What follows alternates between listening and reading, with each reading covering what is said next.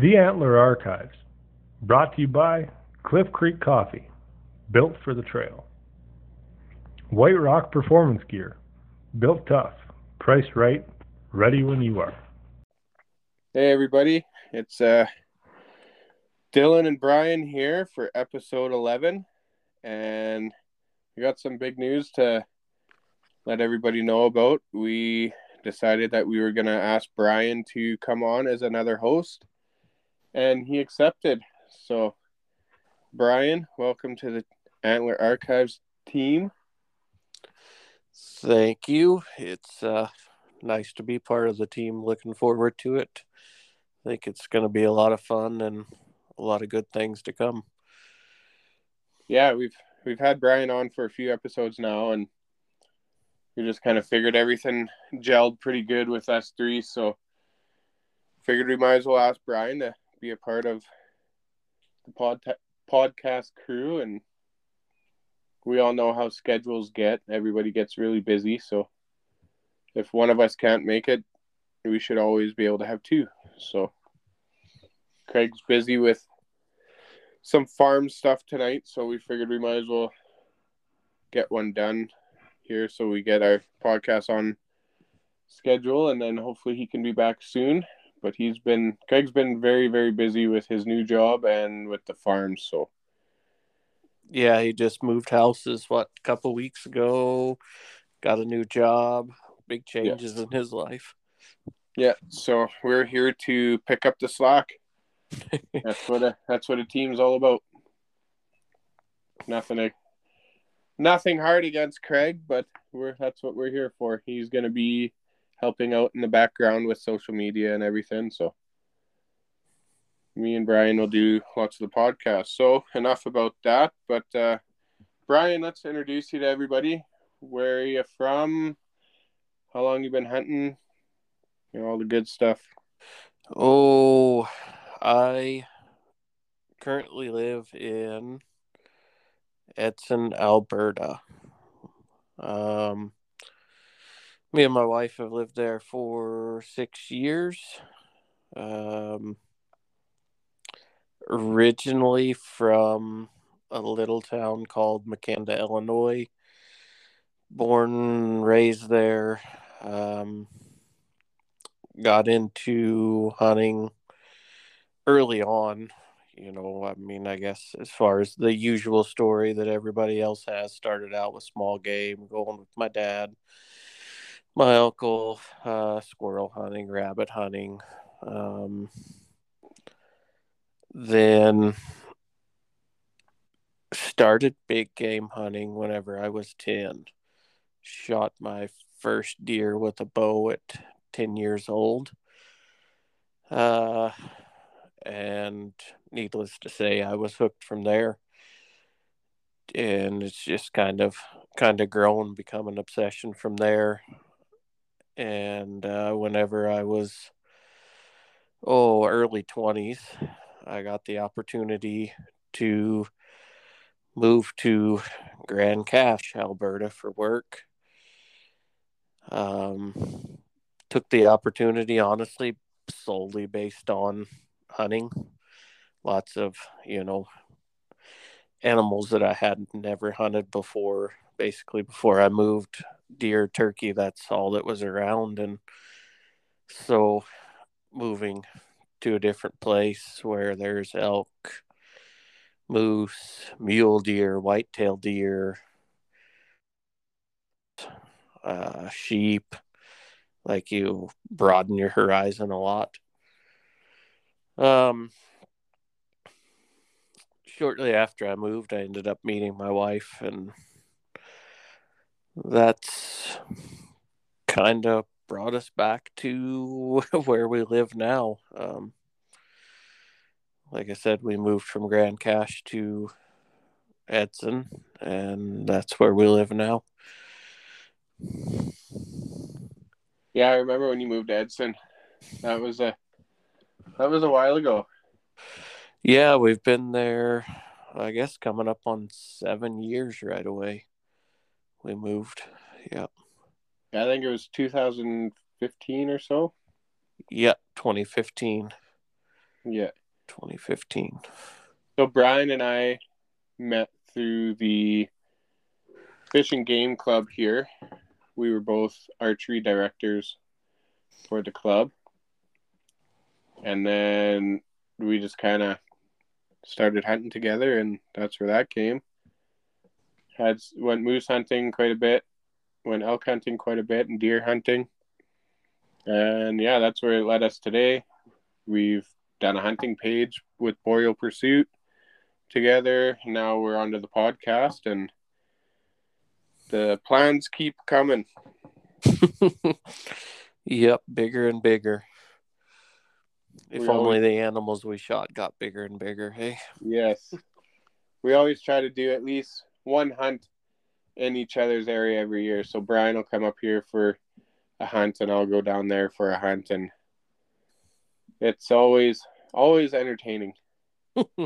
Always fun. Yeah, it is. Yeah. So after this weekend coming up here, we're gonna go on an overnight trip scouting for elk. Yeah, it's gonna be fun. But we're just gonna go in for one night. Yeah. I'm coming up for 2, but we're gonna go in for one night. Spend 2 days in there, but yeah, it's gonna be fun. It's definitely gonna be an adventure. We're gonna go into a spot where we've been into several times before, but go in from a different direction and see if that way is easier to get in or harder to get in, and kind of what kind of sign is on that side.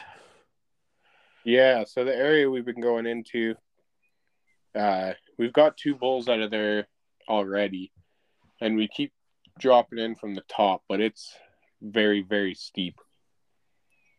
And so we're been looking on the map, and just from knowing the area a bit, I know a trail that goes down to a certain area. It's about 3 kilometers off, but it should bring us level to where we walk into the area fairly on even ground. Although that's probably not going to happen, but it'll be an adventure. It'll be an adventure, that's for sure. Yeah, It'll be a longer hike in for sure. it'll be longer, but it won't be near as steep. No. And it won't be, I think, at least for me, like, my thoughts of going in this way are, I think from a hunting aspect, the way that we went in the past is probably the best, because you can kind of blindside them. The wind is usually, you can play the wind and go on either side of the valley, right? Depending on the wind. Yes. And I honestly, I kind of think that they don't expect a person to come down that hill. It's so steep. It's so, like, I think that you kind of catch them off guard by coming in there. And like I said, you can play the wind as a big factor too. But it's when you get the bull down that, if, yeah, this way's longer, I mean, it's a fair bit longer, but if it's flat where you don't have to go up that hill, it might be an easier pack out, honestly. And that's just it. Like, that's the whole reason why we go from the top, is because you can play them a lot easier. But like you said, when we get the bull down, when we go out the top with packing out a bull, it's 1 trip a day. That's it. Oh, yeah. If we get a bull down and we can get one, obviously the first load out that day after breaking up the bull, camp overnight, come back in first thing in the morning, grab another load as much as we can, hike out, and then if it takes 3 trips, you could probably do 2 trips in one day. Yeah, if you do the initial trip the day you shot the bull, yeah, go back, rest up, and, there's always a little bit of celebrating that happens, and then the next day go back in, and if you could hammer out 2 trips in that day, I mean, you're cutting your pack out time down by at least a day if yeah. it works out that way, right? Well, the first bull we got in there, that was a 2-day pack. And the first day we had the two of us when I shot the bull. And then we ended up getting 2 extra people to come in the second day. And we did packs right up and got up there in one trip.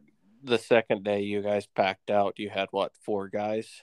Yeah. You, your brother Shay, and your brother's friend. Yeah. Yeah. And then the second time we went in, Shay shot the bull. Shay and I packed out the first load.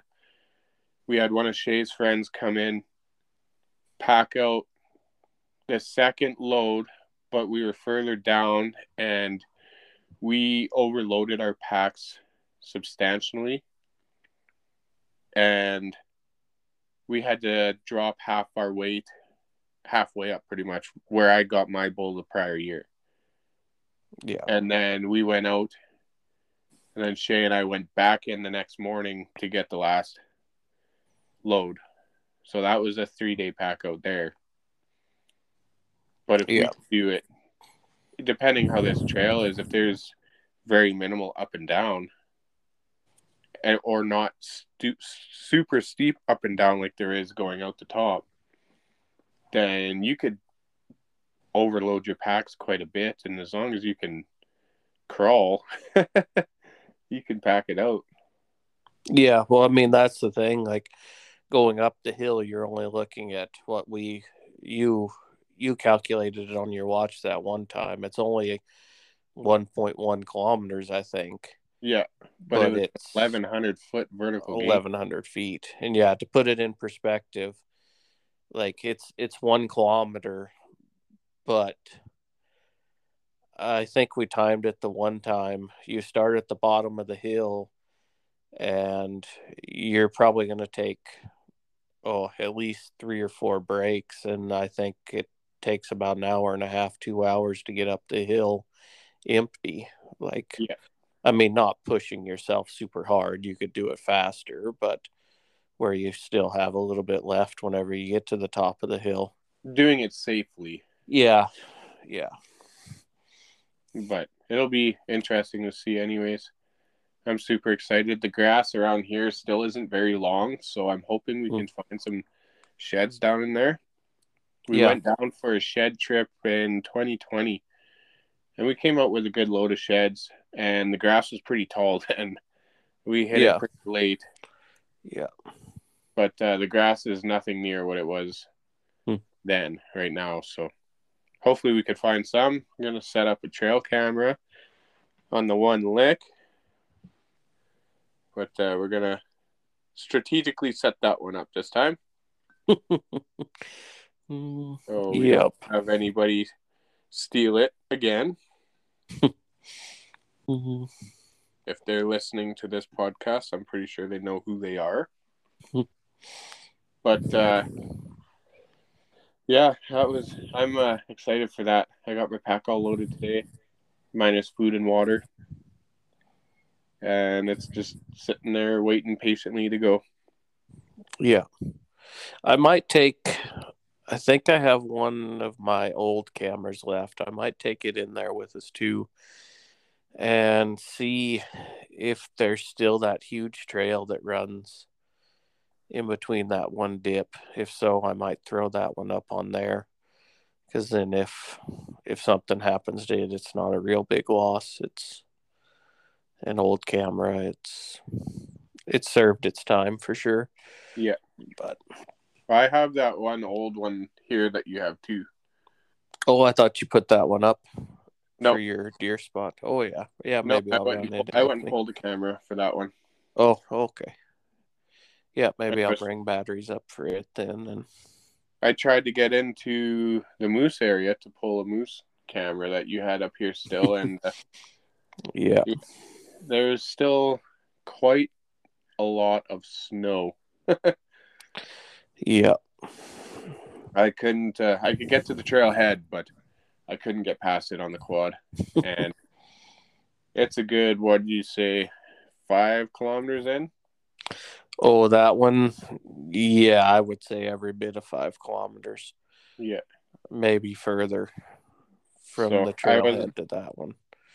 I wasn't gonna start hiking through all that snow to get down there, so we'll wait again. It should be good to go here in another week or so. Yep. So, and then where are we heading to in Edmonton? Edmonton. Well, I'm going to Garth Brooks. Well, who cares about that? Yeah. We got No. Wapiti River Outdoors has a seminar on June 25th in Edmonton.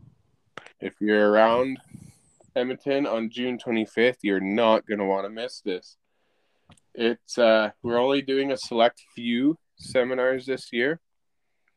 So if you can get one in your area, I would highly suggest getting a ticket to go. Tickets are $60. You can buy them at the Wapiti River Outdoors website. Just click on the venue, more or less the town or city that we're going to, and then you can get your tickets. They're $60 pre-order, and I believe in Edmonton you can order tickets at the door. Yeah, pretty sure it said on the website tickets will be available at the door as well. So, and Wapiti River is doing a giveaway right now. If you go on their Facebook page and follow Wapiti River Outdoors on Facebook and the Antler Archives on Facebook, like that post and tag 3 friends, you get entered to win a free ticket to the show, a free read of your choice, and a thermal that you can get entered to win. And the winners will be presented their prizes at the Edmonton show.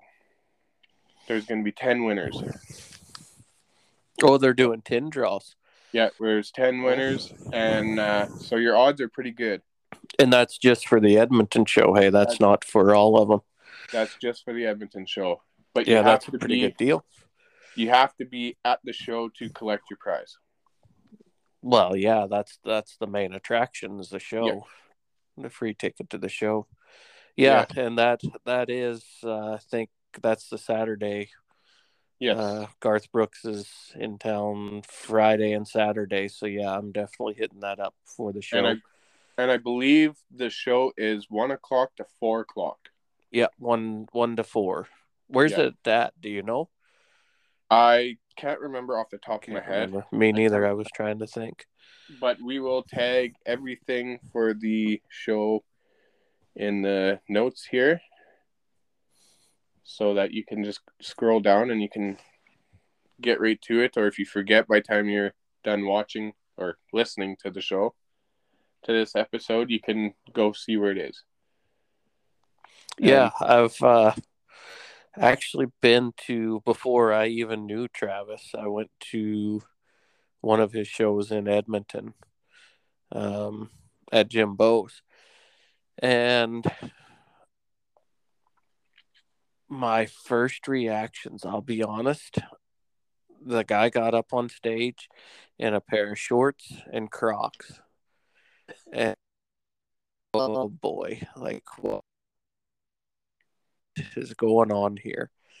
But then you listen to him, and I think the shorts and Crocs are just to keep people from bugging him and asking all the elk information, to be honest with you, because the guy knows what he's talking about. That's just Travis. He likes to be comfy. Yeah, he was definitely comfy. Yeah. No, it was good. It was it was an awesome seminar. I remember that one. Like I said, that was before I even knew Travis at all.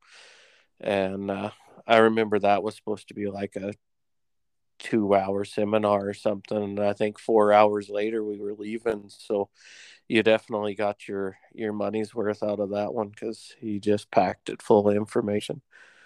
Oh yes, every show that I have been to that Travis puts on, it's you walk out of there with your money's worth.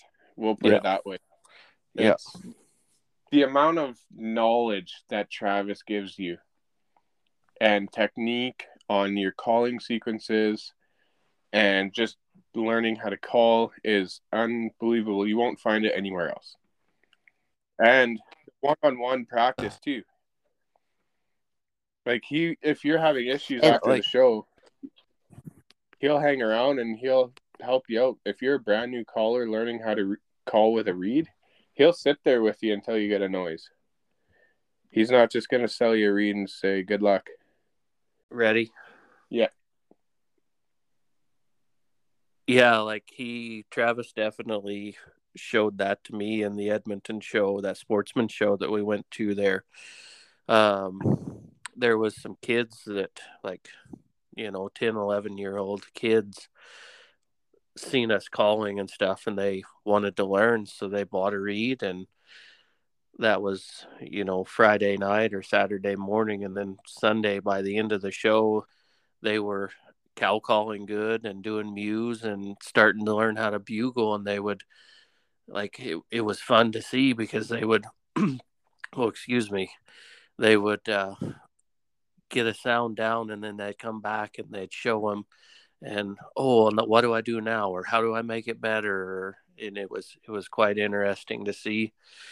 And another thing, like you were saying, that he shows you calling sequences and how to do the calls, that type of thing. But one thing I really find with the few shows that I've been to Travis's is it's not just that. It's like right from start to right to finish. One of the things that I think a lot of people struggle with, and I probably think this because it's something that I struggled with and still do struggle with, is preseason scouting. Like, I grew up hunting whitetail deer. I can usually find deer and stuff, but elk a lot of times I was struggling with hard. But Travis goes right through, your preseason scouting, what you need to be looking for focused, how you need to set your cameras up, to the calling sequences and practicing your calling before season.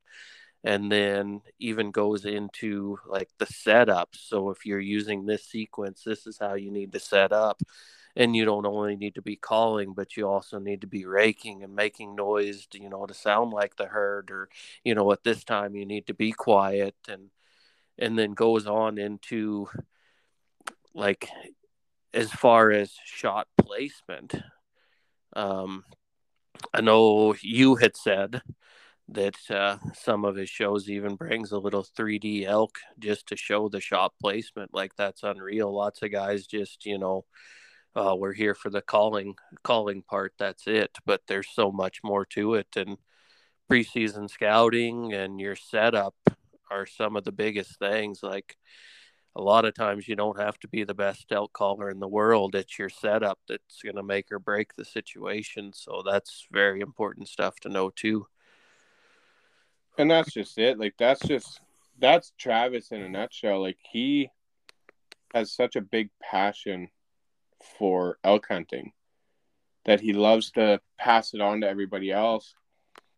And it doesn't just end at that. It doesn't end at the show.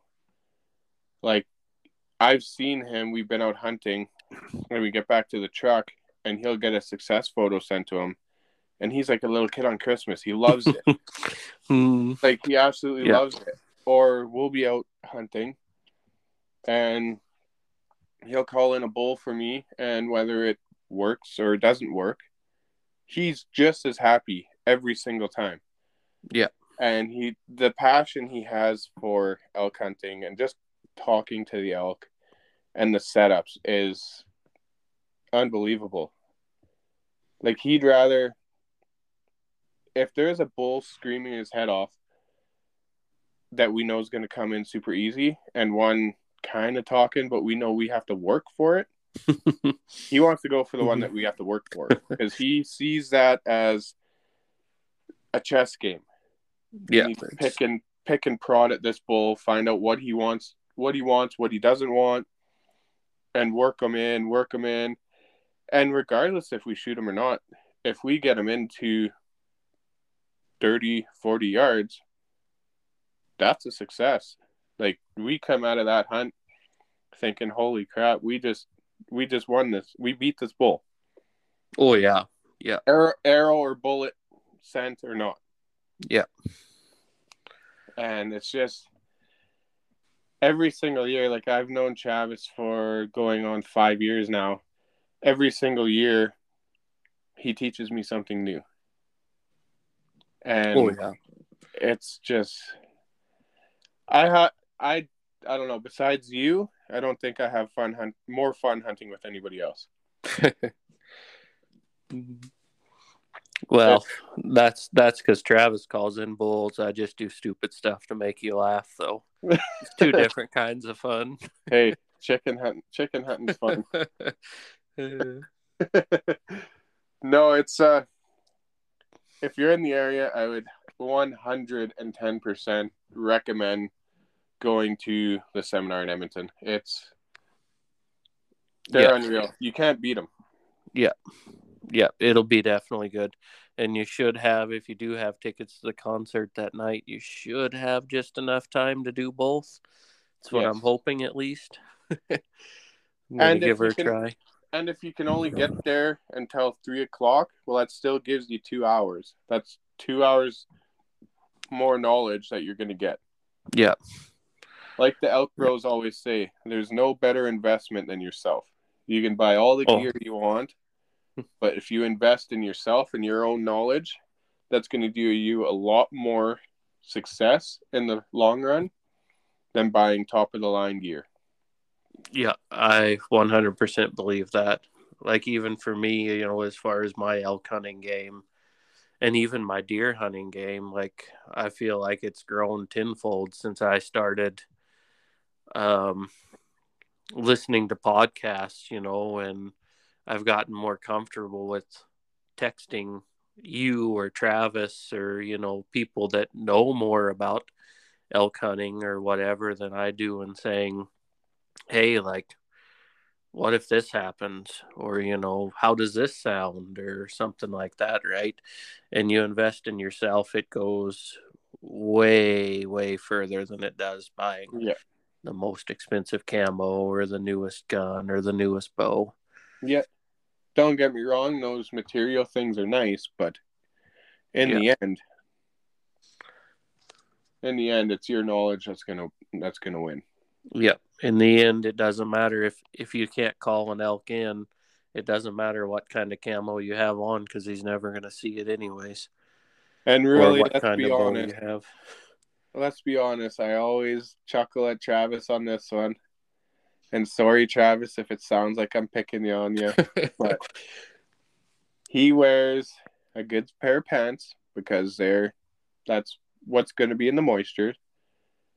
He wears a nice pair of moisture wicking pants and everything. But the top, I don't know how many times we went out golfing, not golfing, elk hunting, and he's wearing a golfing t-shirt. A bright orange golf t-shirt. And it's like, Travis, are you going to put like a camo shirt on? Oh, no. I'm good. Well, I think that's that bull that he shot last year. That's the only pictures I've seen. He's got a polo shirt on. Yeah. And that's Travis right there. Like, he just an outstanding guy.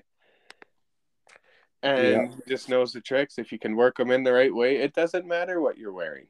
You can be wearing a bright orange golf t-shirt and call in Freddie at 8 yards and almost feed him out of your hand.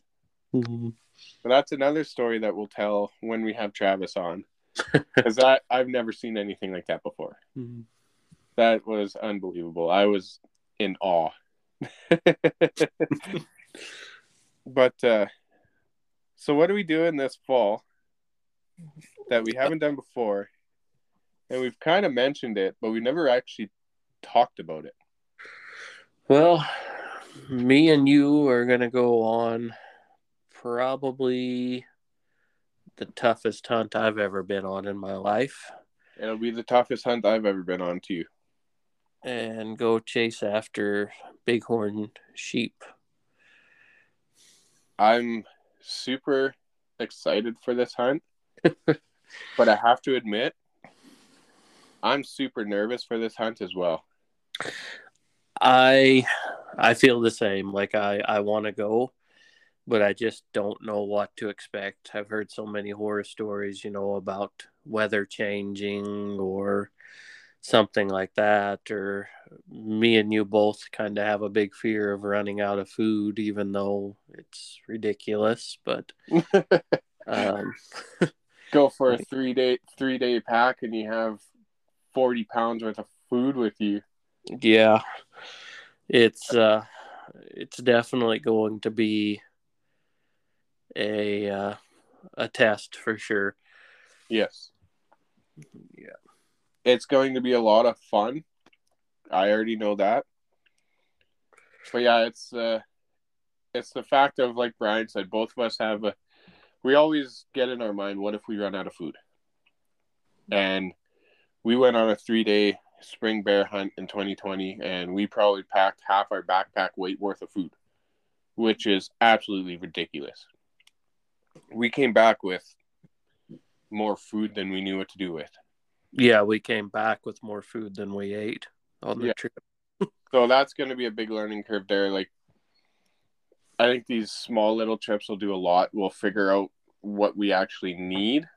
Yeah. And what we can go in with and be very minimal, I guess. But the other thing is water. Like, we know of a couple little streams up there.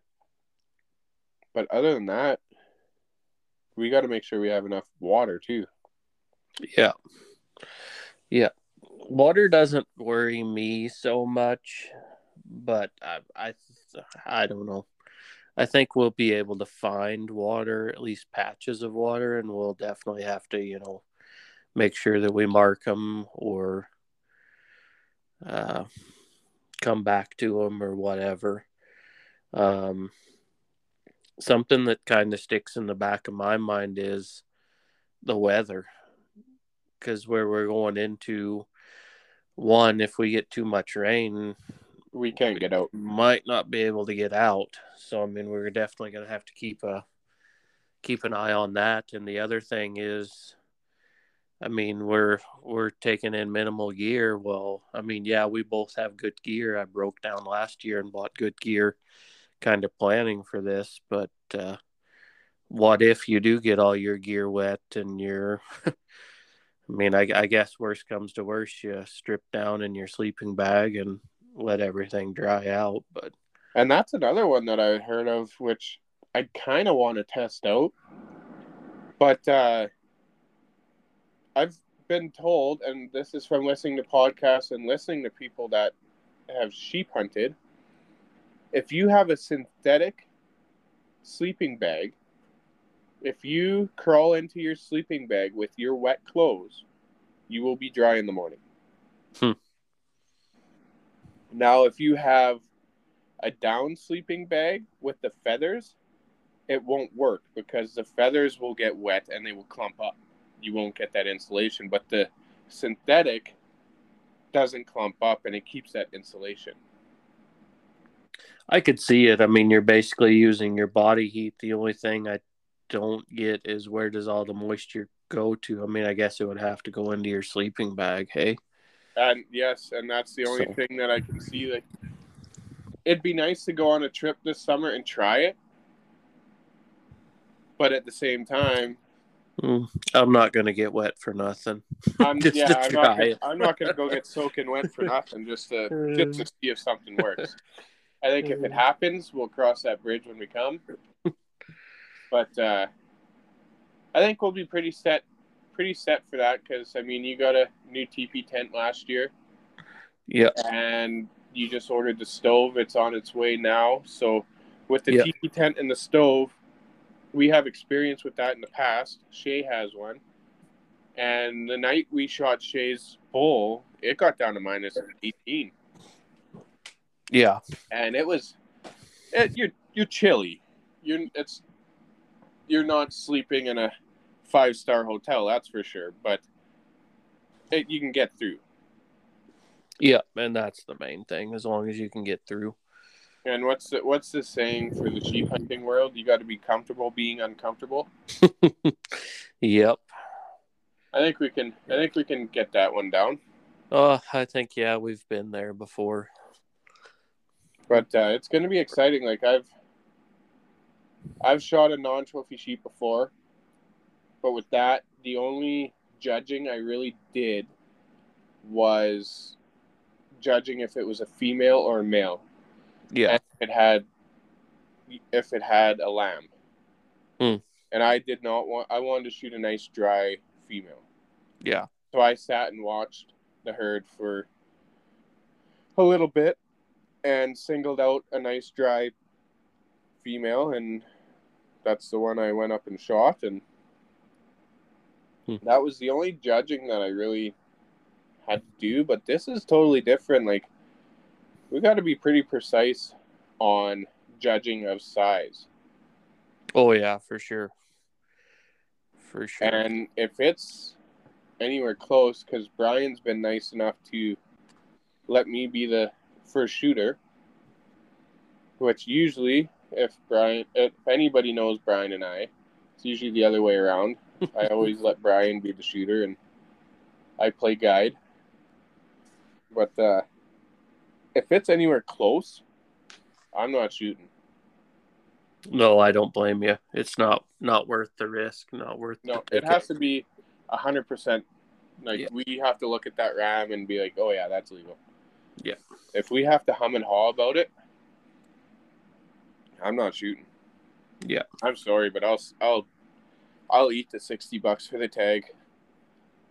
Some people might call me crazy, but no, I agree with you 100%. My trigger finger's not that itchy. So what are you planning on taking in, and what's kind of your goal weight to be? So I have my Kuyu pants and jacket, and then I have my northbound pants. I'm gonna pack my northbound pants in my pack because they can pack up small enough, and it's a backup pair, like you said. Like, yes, this is our first trip. It's our first real mountain hunt. So I'm pretty sure I could do without 2 pairs of pants. But I'm just, and this might change too. I just don't know if I'm ready to commit 100% with only taking 1 pair of pants, right? Yeah. I'll have my Hudo Long Johns and then a puffy jacket. And then I'll have my sleeping bag, my basic kill kits, emergency kit, food. I think we're doing planning for 4 or 5 days? Yeah, I think we said probably 7 days in total, but if we get at least a day ahead to scout. So with food and water and everything, I want to say I'd like to be around the 50-pound mark. Part of me thinks that's too heavy, but for being inexperienced, not knowing much about packing for long term, I feel like that's a pretty achievable goal. And if there's anybody listening to this that has lots of experience with sheep hunting and packing for long trips, please get a hold of us, and you're welcome to come on and we can do a full episode on that alone. Oh yeah, for sure. Because I feel like Bryan and I could definitely take a lot of info off of that, and I'm sure there's lots of people that listen that could take lots of info off that. Yeah. But other than that, like, rifle, like your basic hunting stuff, and then my overnight, I'll probably pack a couple pair of socks. That's one thing I need dry. I need dry socks. Yeah. But I did get a new pair of boots, and I put them to the test there last week, and they passed with flying colors. I went out just after a rainstorm in these boots and trying to get them to soak in, and my feet were bone dry at the end. That's good. So, That's good. what are you planning for packing? Well, I've got my XO pack, of course, sleeping bag. I've got the tent. I don't know. I think we talked about either we're going to divide the tent and the stove up, or Yes. tent, stove, and spotting scope. I've got the tent. My mom and dad actually have the stove. I shipped it to their house because they live in the States and it was way cheaper. So they're going to bring it up this summer. They're coming to visit, so they're going to bring it up.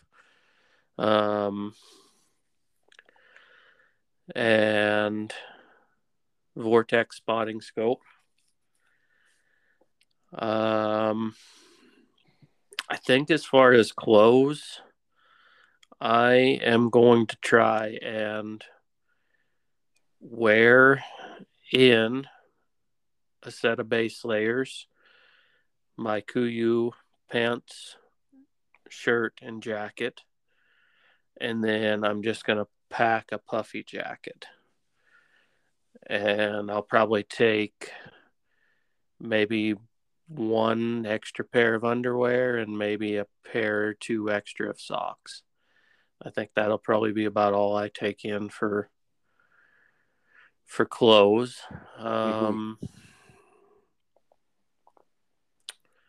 Definitely game bags, knives, kill kit.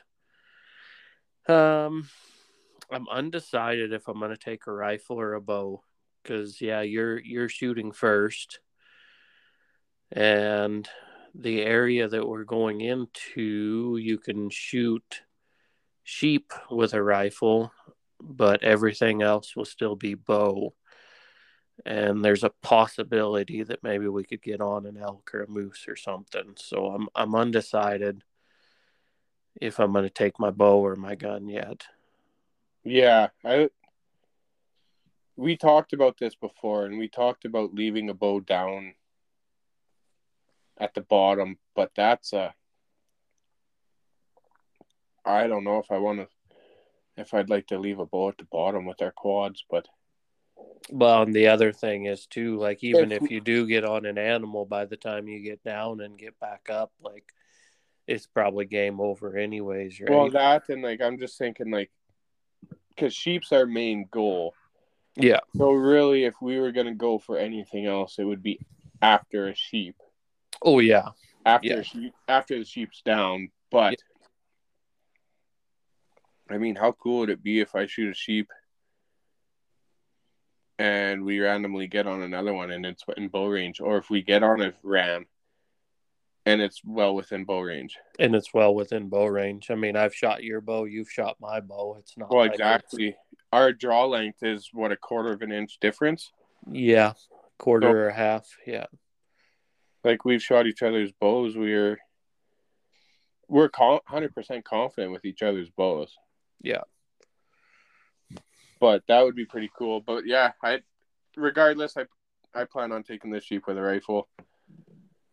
Oh, Probably yeah, I think, one. unless the opportunity, the perfect opportunity presents itself. And my kind of thinking behind it is you're shooting first, and what's the chances of two legal rams being there, and we do the old 3, 2, 1 boom? I'm going to say very, very slim. So yeah, if anything, you get yours down and we do see another legal ram, I'll grab your rifle and we'll get it done. But yeah, and that's just it. Like, our rifles we shoot with are pretty close to the same.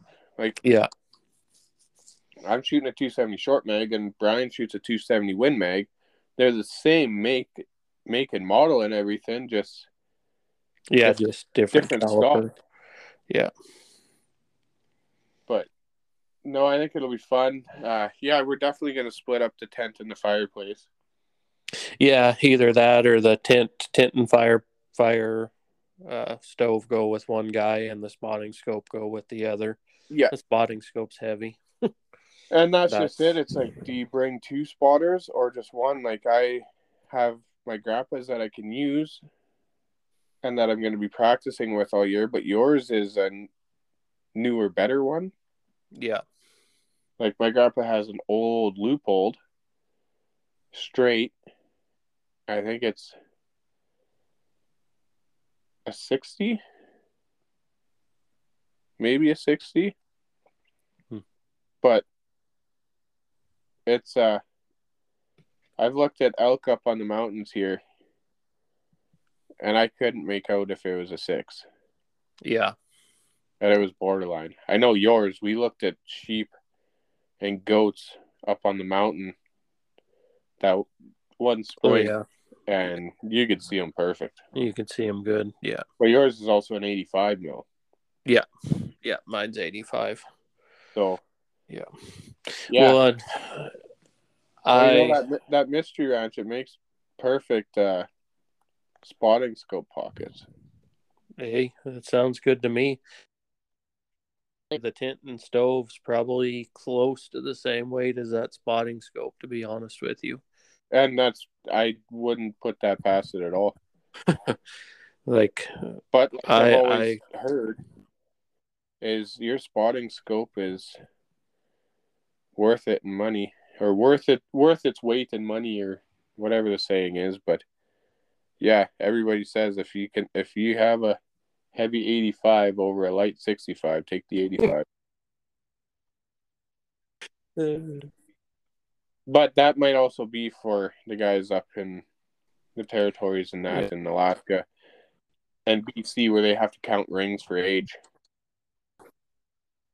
Yeah. As far as weight, though, I'm happy we don't have to count age. Too. Yeah. Oh, me too. But as far as weight, I don't think I'll be too bad. But I weighed my pack. My pack with the tent, spotting scope, tripod for the spotting scope, my gun, trekking poles, my kill kit. I had my puffy jacket in there. My stove for cooking. So basically, I put ahead and put socks and underwear in. My sleeping bag. Like basically, I think everything that I was thinking to take, minus, probably a first aid kit, food, a little bit of water, and I think that I was at 39 pounds. So I think I should be good for weight. Yeah. Now that's with my gun, which gun and bow I should be fairly similar. That was actually, my bow is probably a little bit lighter because I think that was with my bow or with my gun and 10 bullets is what I weighed that out with. That's another thing. I got to get used to shooting longer distance. Yeah. For anybody that knows me, I don't like shooting over 100 yards. Me neither. I either have to practice shooting out to 500, or we just have to make sure we get within 100 yards. Yeah. 200 yards. I'm good at 200. Yeah, I could do 200. I could probably do 3, but I usually sight my rifle in dead on at 200. That puts it, with that 270 short mag, it puts it half an inch high at 100. Yeah. Yep. So it's not I need to practice it, which you always need to practice. It's more I need to get comfortable. And I know there's a lot of similarities. I know I can shoot further, and I have shot a target further at like 300 yards. I just don't do it. Well, that's, I think, I'm the same way. I just don't do it because most of my encounters are within a couple 100 yards. Yeah, and I don't know, you know me, I like getting up close and personal. Like majority of the stuff I shoot is within bow range. Yeah. Oh, I'm the same way. Like, And, yeah, like, most of the animals I've killed, I could have shot with a bow, even when I shot them with a rifle. and that's just it. Like, every animal we shot together, it's been close. Yeah, Except for your deer. Yeah, which that's the longest shot I've ever shot at an animal. Yeah. And that was what, 210 or something we Yeah, ranged right it around at? 210. Yeah. And I did my longest shot that year too at my whitetail, and it was right around the same range, 210, 215. Yeah. And we both dropped them in one shot. Yeah. Well, yours got back up, but we won't mention that. Well, if you want to count that, then I shot him at about 230 running. He did drop, but he got back up. Yeah, he didn't just drop; he did a flip. That was a good one. You were on the bus going to work when I got that one. Yeah, I was going to work. And I didn't give a shit. I was calling you anyways. I think I remember you texted me saying I should have remembered I was on my bus to work. I watched the video and I yelled, "Woohoo!" Or it was probably some other choice words, but we'll leave that. Yeah, probably not podcast appropriate. But that was, yeah, it's gonna be fun. I'm super excited for it. It's definitely gonna be something out of our realm, that's for sure.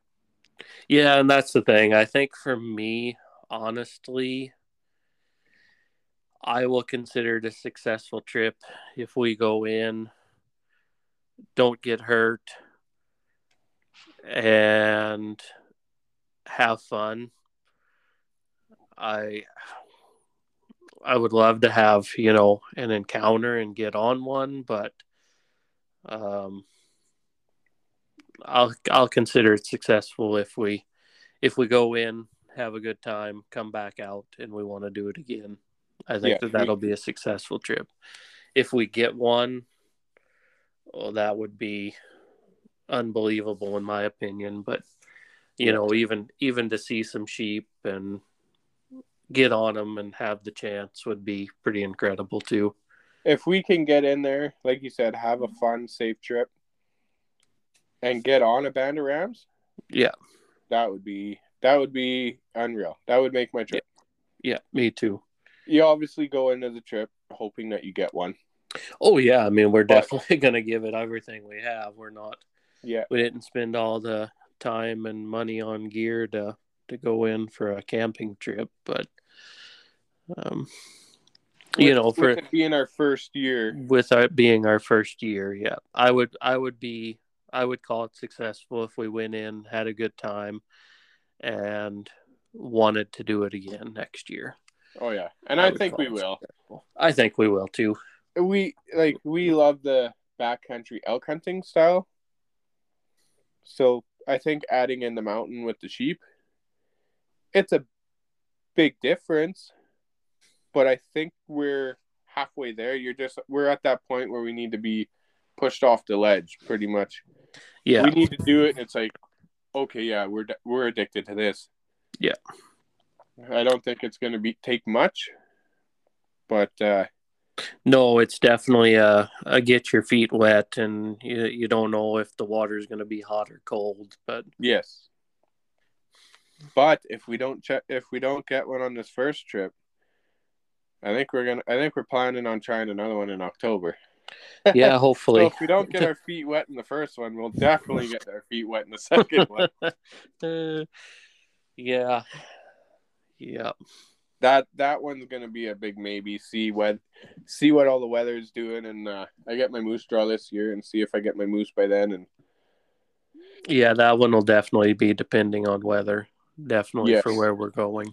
If it was like last year, 100% we could do it. Yeah. I wouldn't even think twice about going if the weather was like last year. Yeah. And honestly, even if we had a little bit of snow, it wouldn't be too bad.